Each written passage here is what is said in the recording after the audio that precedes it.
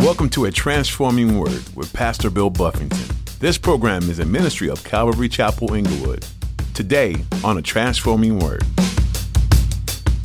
I need to just humble myself because myself needs to be humbled before my God. There are times where if I lay down right now to pray, I'm going to fall asleep. I'm going to walk around and pray, but there's no posture of prayer where it's like, when I prayed like that, that one right there, boy. I laid on my side on the left and that prayer came through. You be trying to pray like that every night. There's no magical posture for prayer. It really comes down to the posture of your heart. You can put your body in any kind of contortion you want. If your heart ain't right, your heart's not right. God sees right through us. How is your prayer life? Sometimes prayer can be tough. Pastor Bill hits the nail on the head when he says that prayer is about the posture of our hearts and not the posture of our bodies. Prayer is simply talking to God. It doesn't require a set amount of time or a set place or fancy words. God wants our hearts, not our rituals. Talk to God like you talk to your best friend, with respect and honor. Talk to Him using simple words anytime and anywhere. Remember, God loves to talk to us. Let's talk to Him. Now, here's Pastor Bill in the book of 1 Timothy chapter 2 for today's edition of A Transforming Word. Verse 5 now says, "For there is one God and one mediator between God and man, the man Christ Jesus, who gave himself a ransom for all to be testified in due time." And so this is one of the scriptures that just reminds us of who Christ is. There's one mediator between God and man, God the Father and man. Who's that mediator? Who brings the sinner into relationship with God the Father? One mediator between God and man. It's the man Christ Jesus. Who did he do? Who gave himself a ransom for all to be testified in due time. He gave himself a ransom for us. He took our sins upon himself. He paid our price, that what we should have paid, what we should have went through, he went through it for us, that we could be in relationship with the Lord. That's what Jesus has done for us. Verse 7, Paul says, "For which I was appointed a preacher and an apostle." A preacher is someone that proclaims. An apostle is one that's been sent out. Paul says, I've been appointed to these tasks, a preacher and an apostle. I am speaking the truth in Christ and not lying, a teacher of the Gentiles in faith and truth. He said, I'm a teacher of the Gentiles in faith and truth. And then Paul says, I desire, therefore, that men pray everywhere, lifting up holy hands without wrath and doubting. And he's going to go into two sections here. He's going to he's talked to us about prayer. He's talked to us about our stance in the public and how we're supposed to be praying for those in authority over us. He's talked to us briefly about just who Jesus is. There's one mediator between God and man, how that God wants all men to be saved. And so he moves down now to what I believe is the application. How does this happen in the church realm? He's speaking to Timothy, who's going to be set up as a pastor, who's going to be overseeing a church. He says, look, what I desire is the men. Now, it's specific here. It's a definite article. When he says the men, sometimes you see the word men in the Bible, it's just speaking of mankind. But other times you see the word men is speaking of men, males. So here when he says, I desire therefore that the men, he's speaking about the men in the fellowship, the males in the fellowship, that this is what I want you guys to do. And I'll just say this right up front, that it's God's will in the church, in the home, that men would be the leadership, that men would lead in their homes. God has raised up men to lead in the church as well. And we'll see that as we go down. So Paul says, look, I want you guys to lead the way. I want the church to pray. I want prayers to be going forth. I expect you guys to lead the way. I desire, therefore, he says, that the men pray everywhere. Everywhere where the church is gathering. I desire that the men pray everywhere, lifting up holy hands without wrath and without doubting. Paul says, look, I'm looking to the men to be the ones to lead in this way.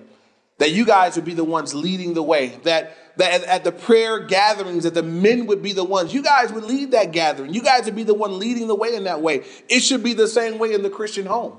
God has given the husband and wife. God's given the husband the leadership role in the home. These are difficult things. They're only difficult because of the culture in which we live right now. We live in a culture right now where everybody wants to change everybody's role. A guy can be a girl can be a guy, a wife can be a man. Everybody can do everybody's role. God says, no, you can't. Not so. The man's role, very definitive, right? In the home, God's called men to lead. He's called us to lead in a certain kind of way in the home. He says to the husband in Ephesians 5, the husband to lead how? Like Christ loved the church and gave himself for it. We're to lead in a loving, sacrificial way. Not in a domineering, macho, chauvinistic, I'm the man, bake my chicken and my grits. Not that kind of thing. But everywhere Jesus tells men what to do, he says, do it like I did it, right? Husbands, love your wives. How? Like I love the church and gave myself for it. Wow. So like that. Love them with that kind of love. Love them unconditionally. Love them sacrificially. Love them to the point where I'll take the hit. I'll die in their place. Love them like that, he says. Look at how Jesus dealt with the church. Patient with us, loves on us. He don't beat us. He's not harsh towards us. Understanding of our weaknesses, so forth and so on. God says that's what I want the husband to be. That's how I want men to lead. Now in the church, though, God has said there's different roles. I haven't made men and women the same. I don't care what the world says. I don't care what the society is teaching us right now. God has not made men and women the same. We are different from the get-go. Right? From the very get-go, we're not the same. God didn't make me like my wife, and I praise God, because I wouldn't want to be married to one of me. He made her different in her nature, different in her makeup, different in her body, different in every way. God made us different, but we complement wonderfully.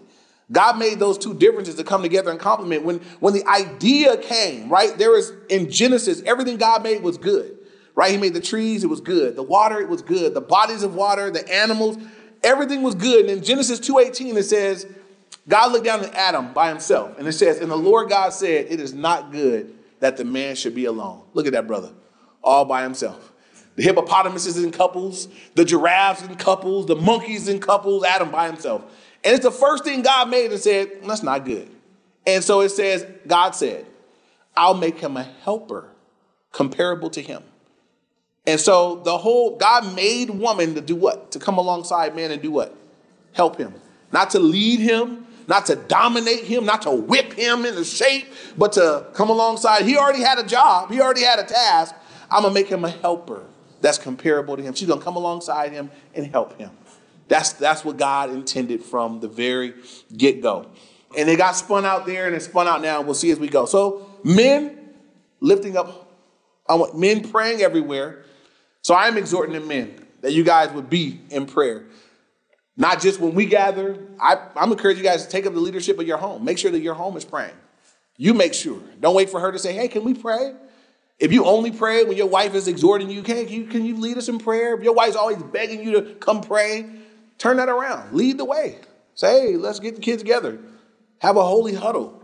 Gather everybody together. And it don't take very much to get everybody together and say, let's pray together. Let's ask God some stuff together.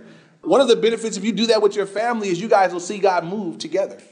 My wife and I learned that me and her would pray about things, but the kids are left out. We need to bring them in. Let's let them be involved in some of these prayers so that when God's answering, they're able to say like, wow, they're seeing God answer prayer. They're seeing God move in that way. So I'm exhorting husbands. If you don't lead the way in your home in that way, I'm not beating you up. I'm building you up. Take the leadership of that. I doubt most of your wives, I don't want to pray with you. And if they do, it could happen. And maybe you've been that bad, you can just pray a quiet prayer. I'm just going to pray in silence. But seek to lead your family in that way, men. And so I desire that men, therefore that the men pray everywhere, lifting up holy hands. Now he just gives a posture in prayer that they're lifting up holy hands. I don't believe that there's any particular posture in prayer. There's different, throughout the Bible, there are times men pray with their hands lifted up. Interesting, we always tell people pray, you have to pray. Bow your head and close your eyes. You really don't find that in the word. You find people on their face praying. You find people walking and praying. You find people in the midst of turmoil. Peter about to sink. Lord, help. That's a prayer. We can pray. There's not a particular posture in prayer. You can pray while you're driving. In Matthew 6, when Jesus taught the disciples to pray, go into your closet, shut the door, some private, quiet time of prayer. We can be in many different postures. I think it's healthy to have time. I've found it's healthy to have time where I humble myself before the Lord. I do need time where I kneel before the Lord, or I lay on my face. I need that. I need to just humble myself because myself needs to be humbled before my God. There are times where if I lay down right now to pray, I'm going to fall asleep.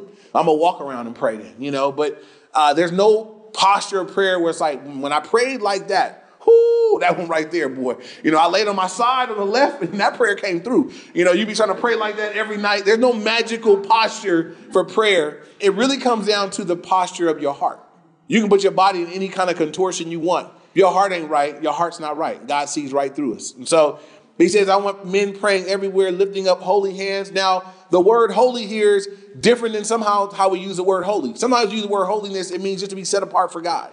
Right here, the word holiness is speaking of that you're living a holy life, that there's a holiness, there's a purity, there's a rightness about how you're living your life. That when you're coming to pray, God says, hey, we talked in the Psalm that we have clean hands and a pure heart, holy hands. Right? So it'd be a healthy thing as part of your prayer life. If you got some things that are not right, then you get that squared away. It'll impact your prayer life if you're coming to God dirty. If you're coming to God, say, I'm going to lift up all these knees, and God says, man, your hands are filthy. Get right first. Go repent of all that stuff that you got between us right now. Isaiah 59, 1 and 2, God says, look, my ear is not deaf that it can't hear. My hand's not short that it can't save. It's your sins that have separated between you and your God. That he won't hear. He's not listening. And so we want to come before the Lord right. And so sin and ongoing, unconfessed, unrepented of things can be a hindrance to a healthy communication with the Lord. So deal with that. God's made a provision for us. There's no reason for us to walk around in darkness or in sin. God says, I'll wash you. I'll wash you clean. You want to be right with me? Get right. Repent. I'll forgive. And so holy hands. And then he says, without wrath and without doubting. So without wrath, that I'm not coming in prayer in wrath. I mean, I don't know if you guys have ever heard somebody mad at somebody else pray. God, I just pray that that I just pray you would forgive her for stealing my stuff and doing what Lord, help her. You need to deal with that first. Don't come angry. Imagine a prayer meeting being led like that. Somebody coming with either sin in their life or with a wrath in their heart. That wouldn't be right. You can't come before God like that. If you come angry like that, you should sit down and just say, pray for me. I'm not praying to pray for me. I need prayer to get it right myself. So the worst thing I think someone could do is abuse the privilege to communicate with God, especially when you pray in public, and use it to communicate a message to somebody else. I think that's so foul and so wrong and so perverse. My communication with God is I'm going to communicate with God. I'm talking to my Lord.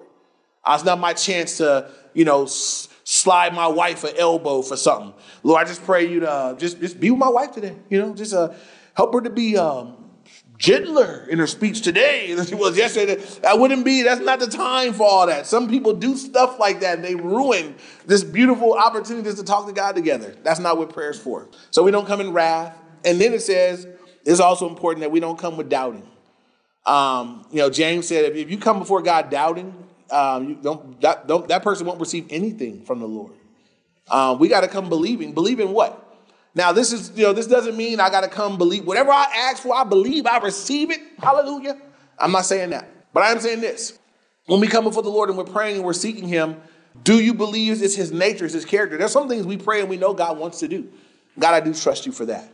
I am praying that you meet our need in this area, Lord. I know you will. I trust you. I don't know when you will or how you will, but I believe in you, Lord. I trust you. I'm not doubting you in this. I'm not doubting your love for us. I'm not doubting your provision for us. I'm not doubting you in any way. I trust you. I come and I'm not doubting who you are. I'm not doubting your person, your character, your nature, that we come without doubting God. I think you see it throughout the Gospels where Jesus would tell the disciples to do something and then they're doubting that it can be done. And Jesus, man, you a little faith. I told you to do it. So if God told you to do something, then everything you need to do it is there. Guys, go feed them. We don't have, Lord, how are we going to feed them with this little bit of food, man? You little faith. You guys, come on. I mean, I told you to do it. You should have just said, all right, let's just go start doing it. And that's exactly what it required. They got, they start doing it and it multiplied. The miracle happened as they went to do what God said do. We got to come in faith. God, I trust you.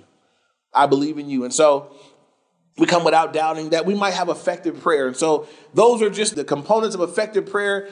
As we're going to get ready to move into the women here, but I just want to reiterate to the men, God, for us men, God wants us to lead the way spiritually in the church, in our homes.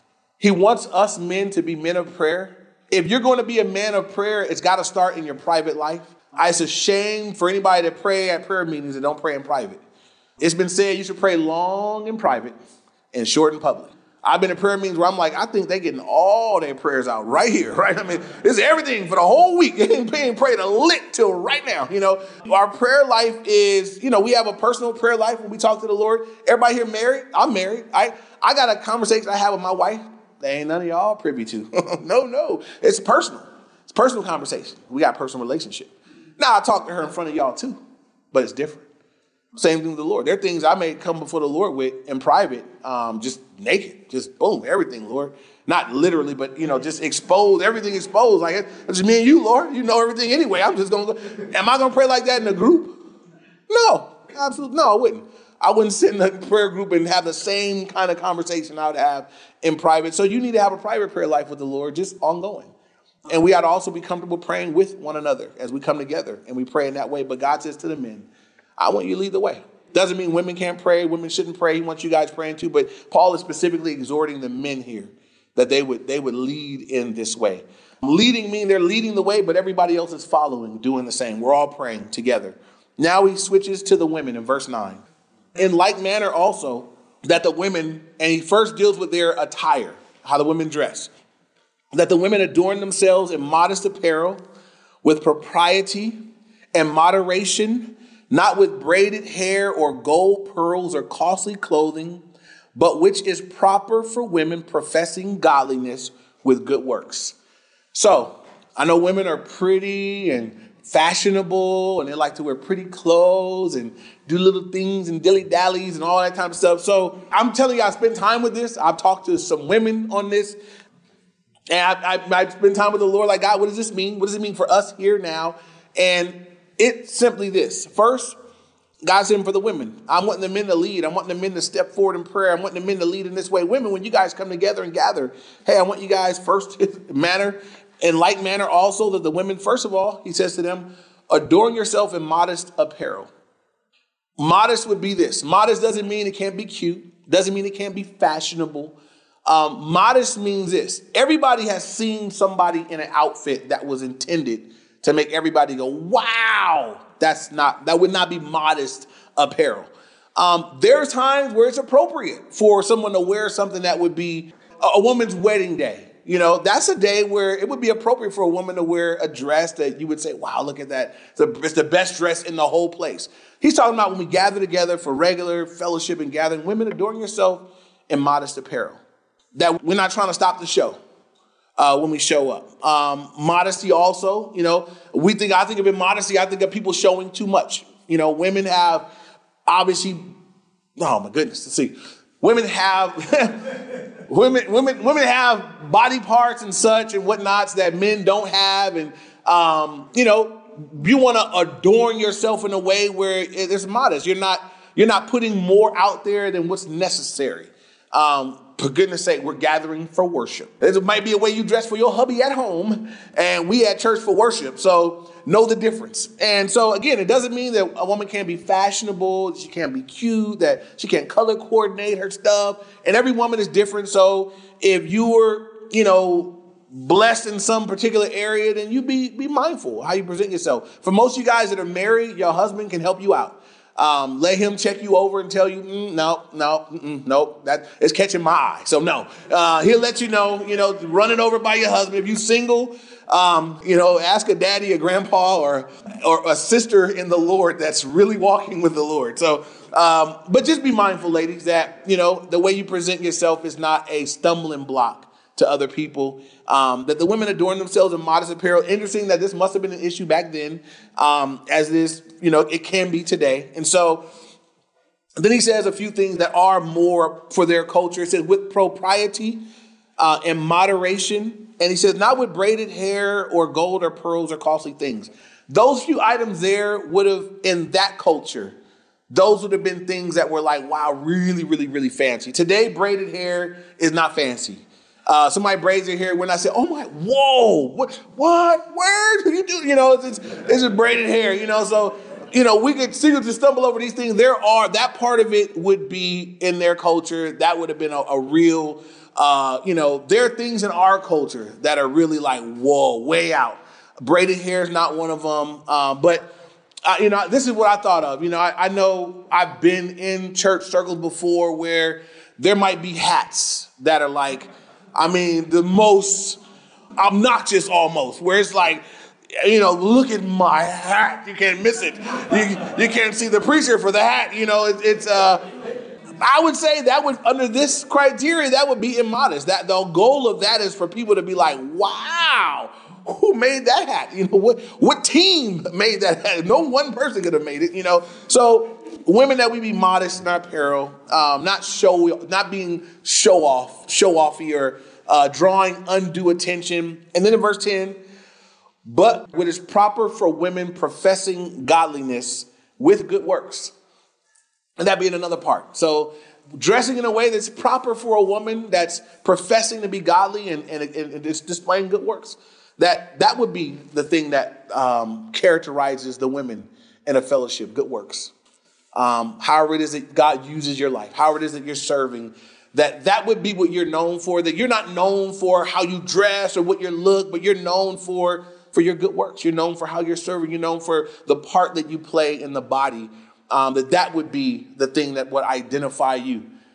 People say, who was that girl right there? They wouldn't say, oh, it's the one with the big old hat, and the red belt, whatever. They would look and say, oh, it's the one that serves right there, the one that ministers in that way, the one that's serving and helping in that way, that would be the thing that would characterize a godly woman. So now moving on, verse 11, let a woman learn in silence with all submission. And I do not permit a woman to teach or to have authority over a man, but to be in silence. So let's look at verse 11 first, and you put your daggers down. All right. So first of all, it says, let a woman learn in silence with all submission. Now, in the Corinthian church, they said something similar. And what was happening in the Corinthian church was the men sat on one side, the women sat on the other side. And if a question came up in the service, the woman would speak while the guy was still going and say, hey, husband, what do you think about, it was disruptive. And they were saying, don't do that here. That's not the idea. If you look at the word silence in verse 11, it means without contention. It's actually the exact same word in the Greek. If you look up at verse 2, where it says that we're to live a quiet and peaceable life in all godliness. The word peaceable in verse 2 and the word silence in verse 11 are the exact same word in the Greek. And so the idea is that let a woman learn without contention. The idea is that she would be in a submissive place. So in all submission, which it says next, this is not a popular thought in our culture. Women would say, well, there are women that feel like, no, we're everything's equal. It's just the same. And Paul wrote that. It was chauvinistic. We'll look at the rest of what Paul says and we'll come back to it. But he says, hey, that the women would be in a submitted role. That's in the marriage, also in the church. Why does that have to be said? Why is he pointing that out here? Was that a struggle back here? It was. Is it a battle today? It is. It very much is. It's a struggle for a woman to submit. It's part of the fall. Back in Genesis 3, where Adam and Eve fell into sin, everybody knows the story. Who took of the fruit? First, Eve. Why did she do it? She was deceived, says that, right? Says that Eve being deceived, right? That Satan tricked her. And she took the fruit, she ate. And then what did she do? She gave to her husband. So in that sense, she led him. She was a leader. She said first. She the husband. She made a shake when she walked. Whatever she did, he was like, okay. And he ate it too, but it was a first role reversal right there in the fall that he should have been leading. She led and went into sin.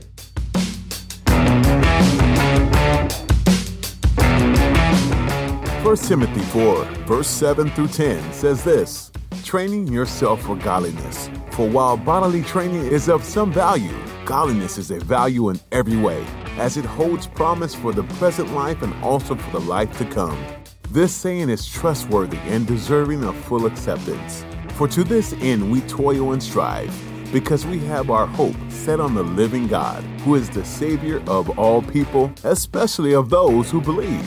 We all know exercise is good for the body, but have you considered lately how your soul needs exercise too? We have a long race ahead of us before we get to go home to the Father, and we need to be in shape for the journey. You've made a great first step by being here with us on A Transforming Word. Hearing the Word of God transforms our lives. What's your next training step? Is it to spend some time in prayer, or perhaps to go out and find a place to serve? Or maybe it is to take the step of giving. Whatever it is, embrace your soul training today. A Transforming Word is a ministry out of Calvary Chapel, Inglewood. In this series, Pastor Bill Buffington has been making his way through the book of 1 Timothy, where we find many golden nuggets of wisdom for the journey. If your next step in training is to give, hop on over to calvaryinglewood.org to give online, or you can download our app and give from there. Once again, that website is calvaryinglewood.org. Thank you for being a part of this ministry.